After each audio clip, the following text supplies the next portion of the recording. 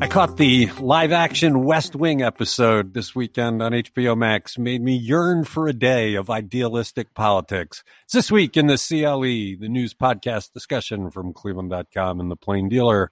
I'm Chris Quinn, and I'm here with my colleagues Laura Johnston and Chris Warnowski. Jen Cahoon returns tomorrow. You guys West Wing fans? Not really. A little too pie in the sky for my taste, but I like some of Sorkin's stuff. Idealistic. I mean, we need a little bit of idealism, don't you think? People who do things for the right reason, not for all the bad reasons we've seen the last 4 years.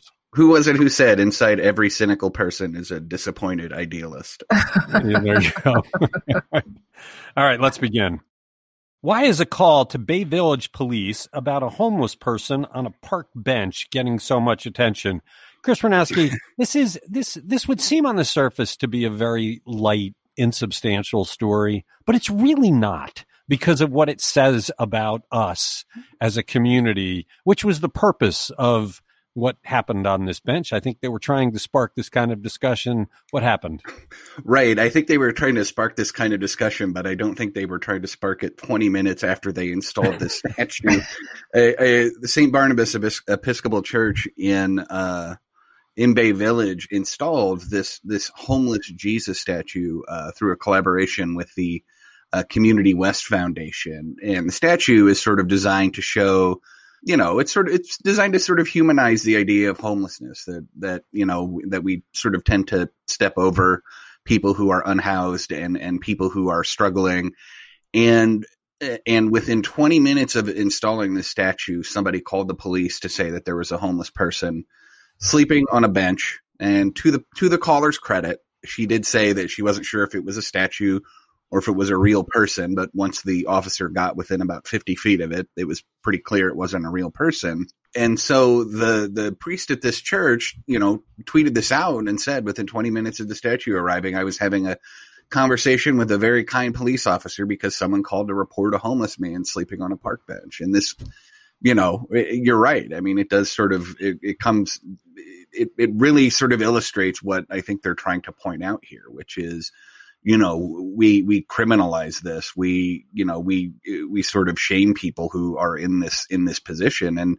And here we are, this became a pretty viral story, but is it going to sort of draw attention to this issue, or is it just going to be something that people sort of laugh at and move on with their lives? Well, I don't know. I mean, you don't want to paint all of Bay Village with this brush. This was one person who called and said, I don't want a homeless person sleeping in my town. Police, do something. But does it cause people in Bay Village to do a little self-reflection on, like, but I've been in court. I was in an appeals court down in Atlanta many years ago when there were civic leaders from a Florida community fighting the ability to feed homeless people in a public park. You have these fights going on all around the country. I mean, go look under the Shoreway Bridge that goes over, I think it's 28th or 25th Street. They installed rocks under the bridge so people who don't have homes can't sleep under there. It's illustrative that we, especially, I want to say especially progressive people, talk like a really good game about helping homeless people. But when you sort of start to look around the edges of their communities and how, unwelcoming a lot of those communities can be to people who don't have places to live, it's kind of interesting. And it's a problem that we continue to wrestle with and we continue to spend money on, and we still seem to find no solution other than, well, let's just call the police on them. And let's, if there's no shelter, our shelters fill up quickly. And so I think what this church is doing is a good thing. And I think it's provoking a good discussion. And look, the caller might have been concerned for the homeless person and been thinking the police might be able to assist them. We don't know the motive. It just was striking the 20 minutes after a homeless person appears in Bay Village, somebody calls the police. And that's why it went viral. It was everywhere. You could not see that image in social media this weekend. You're listening to This Week in the CLE. How might racial equity figure into future decisions about highway interchanges in Northeast Ohio? Laura Johnston, Steve Litt did a tremendously thoughtful story this weekend, published yesterday online and in the Plain Dealer, looking at the idea of how highways and highway interchanges have increased poverty in the inner ring while increasing wealth in the outer ring, and then listing a whole bunch of proposed interchanges that could be affected by this. So what's going on? Who's pushing this idea that we need to think about racial equity and the economy as we entertain expanding our highway system? So this is NOACA, the Northeast Ohio Area-Wide Coordinating Agency, which oversees millions of dollars in federal and state spending on transportation in Cuyahoga, Geauga, Lake, Lorain, and Medina County. So that's a big swath of Northeast Ohio. And the history of highway interchanges starting in the late 50s is that they have served these massive drivers of development, and they're transferring that land value from the clustered inner city and making it really easy for people to get out into what was very, undeveloped, green, rural land. And so you've seen all of these things where you see the old Kmart's or the shopping centers are just abandoned, and they just build one, another 10, 20 miles out, and people can get there very easily because they're driving 70 miles an hour. So the question is whether NOACA should be able to keep enabling outward expansions when the overall population of Cuyahoga County and their surrounding 6 counties is flat. And what this does is, there's not new people moving in, there's not more money coming in, so they're just redistributing the wealth. So there's this 24-member committee that voted to recommend approval of a draft policy that would require studying the cost benefits of racial and economic equity when it determines whether to approve new highway interchanges. So that's going to be a big factor in addition to traffic flow and safety. And the full board of directors, which includes a lot of the members of governing bodies throughout Northeast Ohio, is going to consider this policy in December. The difficult thing, there's multiple facets to this that are challenging. One is ODOT doesn't care. They do whatever they want. They just propose widening what was it, 77 down by Summit County to ease the commuting, even though this would do exactly what they're talking about at NOACA. The idea of landowners in that outlying areas wanting value for their property is another key. They're going to say, hey, I own this land, you're depriving me the use of it.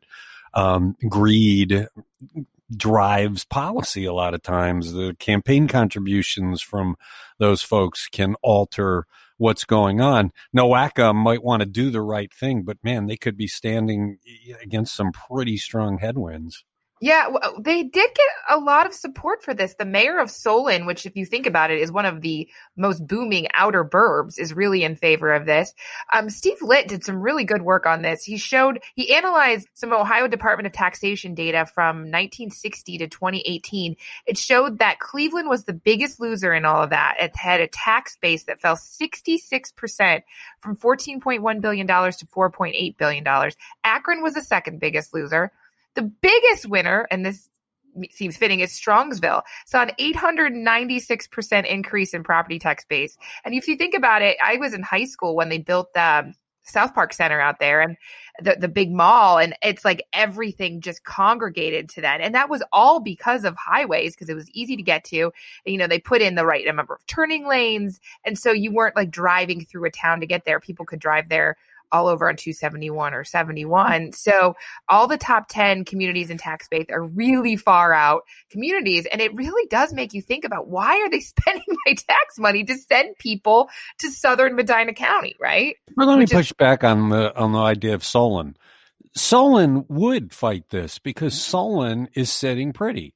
They've got the access. They've got the huge business base. If more places open up outside of that ring, Solon could lose them. That's not some altruistic thing Solon's doing. Solon's like, we got mine. I want to keep mine. That's what this is always about. Each case. Look, it gets back to the idea that we don't have regional planning and we have 8 million municipalities all fighting for theirs. And because of that, because we have all these competing interests, I think NOAC is going to have a hard time making it stick. It's really laudable what they did. The mayor of Maple Heights, who's on that committee, was great in the story, talking about how this kind of thing devastated her city and we need to think about it.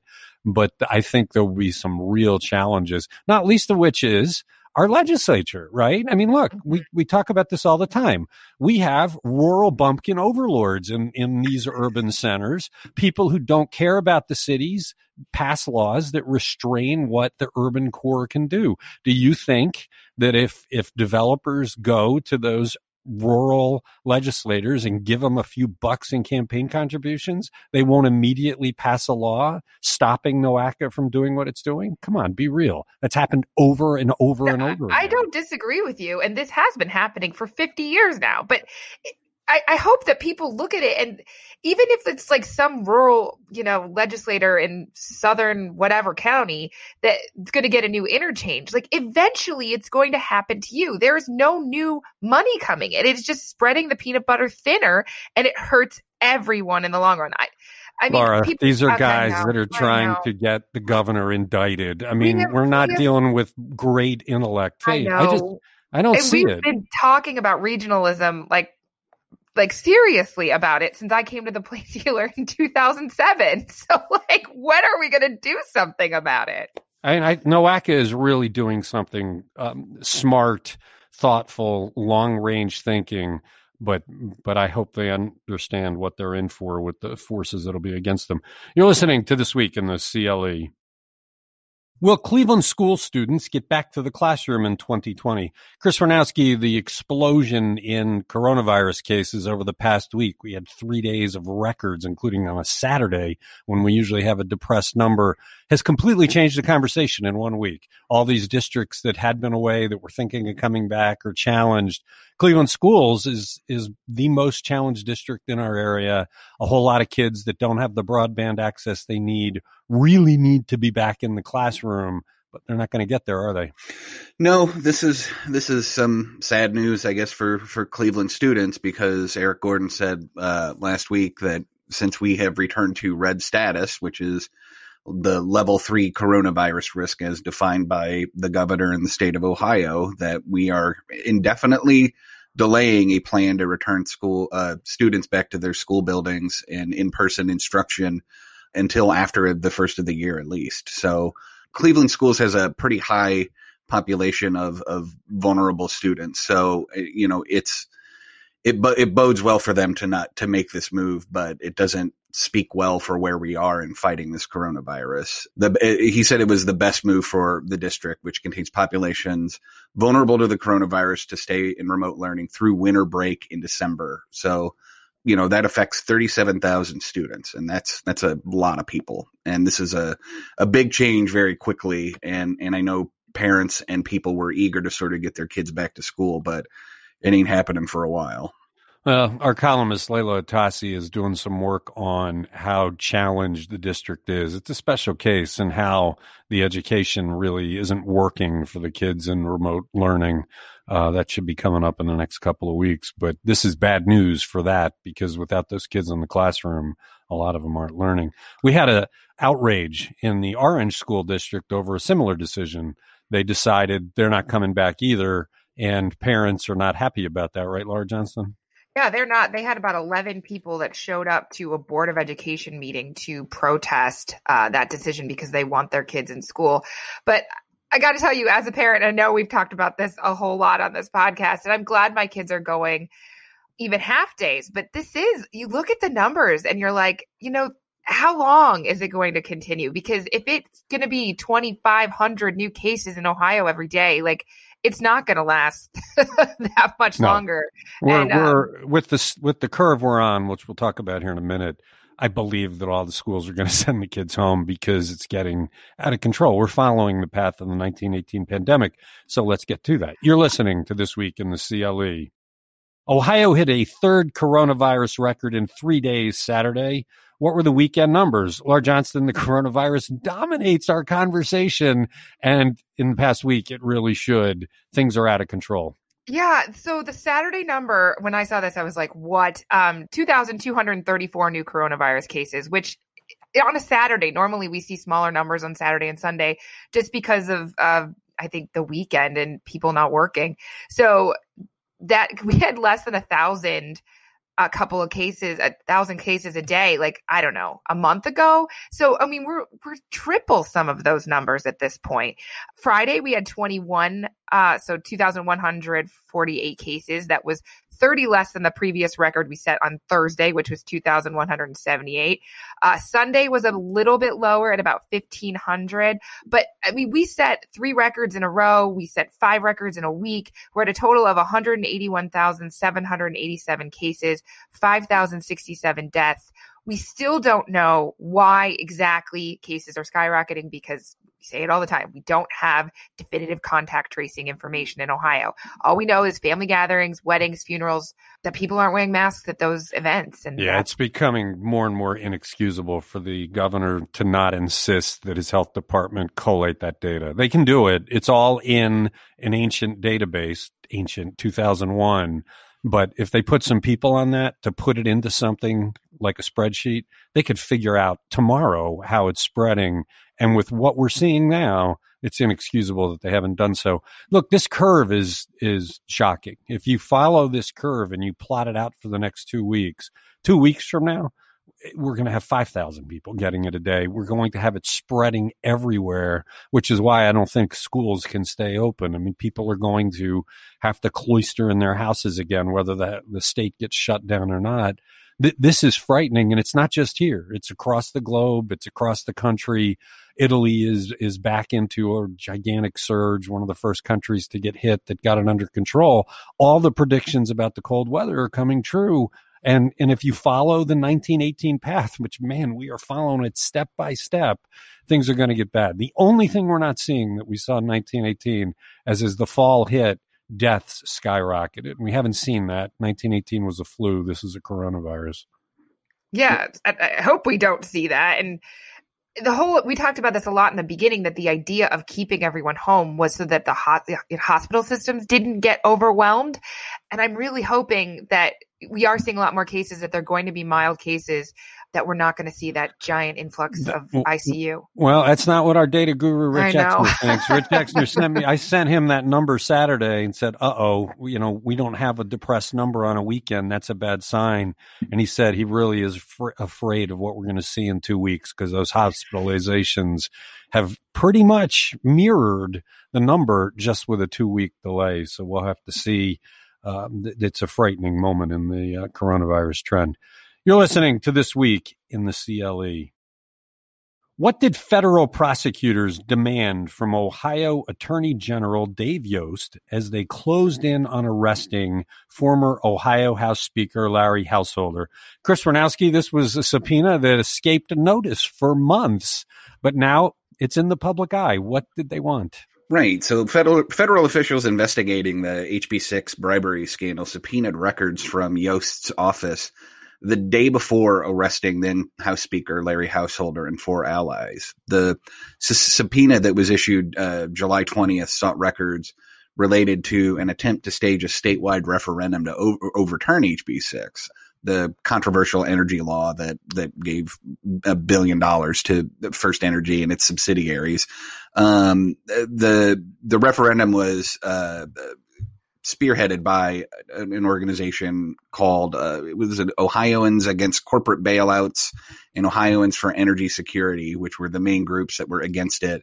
And the subpoena demanded the AG's office's records related to those groups. Yost had sort of initially rejected the proposed language of the referendum to repeal it in August 2019, while he approved a revised draft of about 3 weeks later. HB6 opponents cited the delay as one reason that they couldn't get enough voter signatures by October deadline to put the measure on the ballot. So it's interesting, because this happened like the day before they arrested Householder. And one of the things that they stressed in the press conference that was held the day of it is how sort of close to the chest they sort of kept their cards on this investigation. And we kind of wondered why, Yost wasn't more involved in this. And they were not letting anybody know what they were investigating because they were worried that it would get out in the sort of gossip mills. Well, but what we wondered why Yost wasn't investigating this. I mean, he's the attorney general. Clearly, a bribery scheme of this magnitude would fall in his purview. And, he's been too busy doing phantom investigations in Cuyahoga County. So that's what we wondered. His role, I mean, it's weird. This is weird. His role in this is to certify the language of the ballot, to say whether it's legal or not.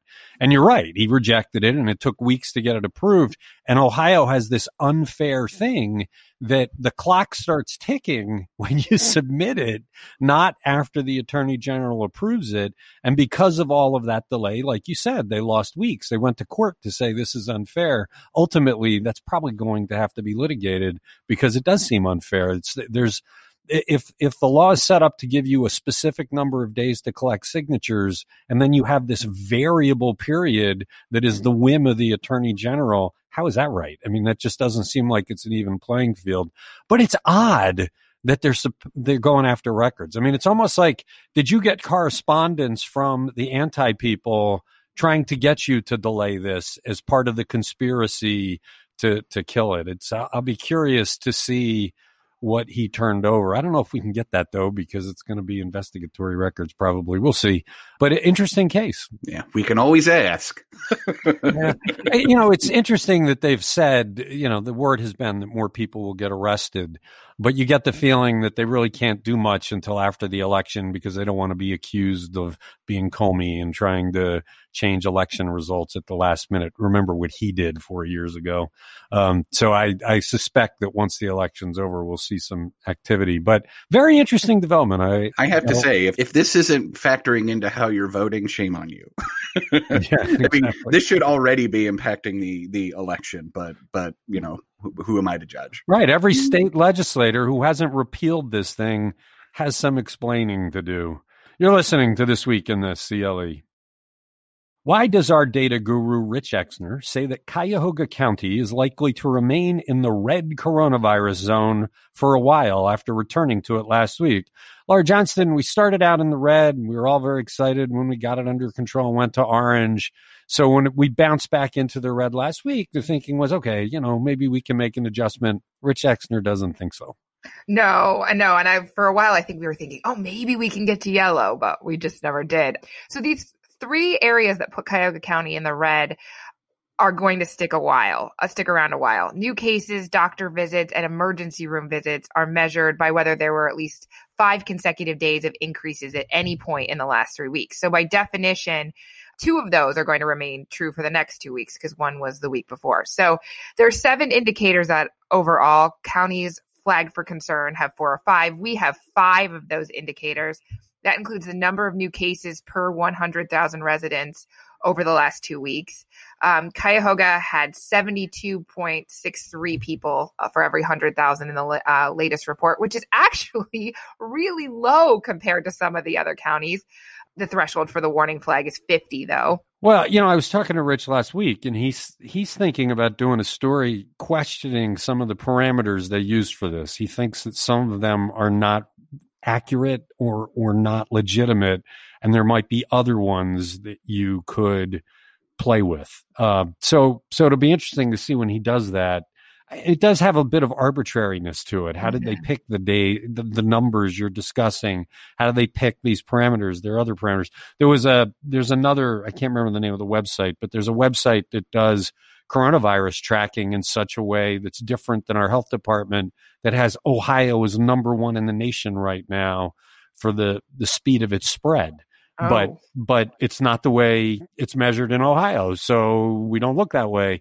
I'll look for Rich to explain it all, but he had some very good arguments for why this feels a little bit arbitrary. Yeah, one of these flags is that 84 of the 88 counties have, and that's for a high share of cases outside congregate living spaces. So if you're going to come up with a differentiator between the counties, but 84 of them are all meeting one of this one requirement, it seems like that's probably not a good measure at this point. Yeah, that was one of the ones that Rich mentioned when he talked about it. So we'll have to look for that. It's This Week in the CLE. Are federal prosecutors right to tout the number of gun arrests in Northeast Ohio, or are critics right in saying the arrests are an election year stunt? Chris Ranowski, the president, has been big on law and order ever since the social justice protests began this year. He's sent teams in to do Operation Legend and take guns off the street. It's unmistakable to say we've seen a gigantic surge in gun violence in Cleveland. Is this legit or is it not? That's the thing, is that I think you could make a good faith argument on both sides of this. The U.S. Attorney's Office in Cleveland put out a press release last week that says that it had charged 328 people with weapons charges, and that's compared to 125 in the same period in 2016 in the run up to that election. And, U.S. Attorney Justin Herdman, who has been a key figure in this, especially in the domestic violence side of getting people who commit domestic violence to get them arrested on gun charges. That's a big thing, and that has been a feature of his office. But the critics of this say that this is part of the sort of rise of the law and order rhetoric that has come out of not just the president's office, but the attorney general's office in the run up to this election. And a couple of civil rights attorneys here have sort of talked about just what things like Operation Legend are doing, which is essentially using the arm of the federal justice system to target democratic cities like Portland, Chicago, and Cleveland. And I think what's important here, I want to read this to you because this is from an article in the Wall Street Journal from 1992. And it says, now that he has the country's top law enforcement job, Mr. Barr has put a heavy emphasis on attention-grabbing events and pronouncements that may have more to do with presidential election year politicking than fighting crime on the streets. Under Barr, urban gang violence, ordinarily considered a state or local police concern, has suddenly become the Justice Department's top priority. Quote, removing the deadly presence of gangs is the first step in reclaiming neighborhoods, Mr. Barr said at one of his recent press events. This is a very, very old story. This is 20-some years old, 30-some years old, 20-some. But it's the same song and dance that we heard back in the 1990s. All right, wait. I'm going to push back on this like I want to do. Mm-hmm. We are seeing gun violence surge in Cleveland. We've reported a lot of it. Mm-hmm. Herdman, when he came in, replacing Steve Dettelbach 3.5 years ago, one of the first things he did was disband Steve Dettelbach's social justice kind of stuff and said, I'm concentrating on gun violence.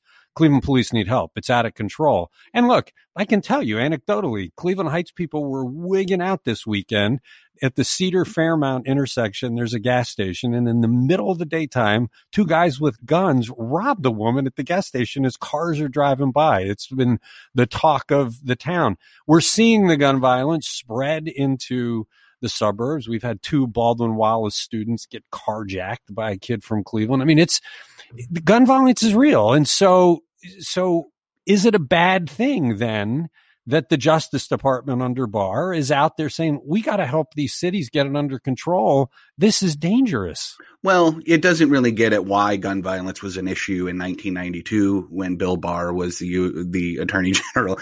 And it certainly doesn't speak to why it might be a problem right now. Heading into the, you got to think of the country in the final years of the elder Bush's presidency. We were facing economic challenges. We had, a significant drug problem. We had a lot of issues, and not to say that Bill Clinton was the savior of the universe, because Lord knows he did very little to help black communities, and his crime bill certainly did hurt them. But, we have to look at the other reasons for this. We can't just treat this as something that you punish on the back end. There's a reason we're at this point, and we've discussed this ad nauseum, I think, on this podcast. It's poverty, lack of economic opportunity, influx of guns, hopelessness, all those things that exist that we're not talking about. We're just talking about this as a law and order issue. And instead of treating it like the social issue that it really is. Right. I don't disagree. We should treat it as a social issue. But for the person that's looking down the barrel of the gun as they're getting robbed, they're also looking for it to be a law enforcement issue as well, which is why I think these numbers are somewhat telling. These aren't fake gun crimes. These are real gun crimes they're prosecuting. But you're right. Well, the resources but are not going in to dealing with the sources of it. I gotta shut you down. We're out of time. It's This Week in the CLE. Thanks, Laura. Thanks, Chris. Tomorrow we'll have Jane back. Everybody, thank you for listening to This Week in the CLE.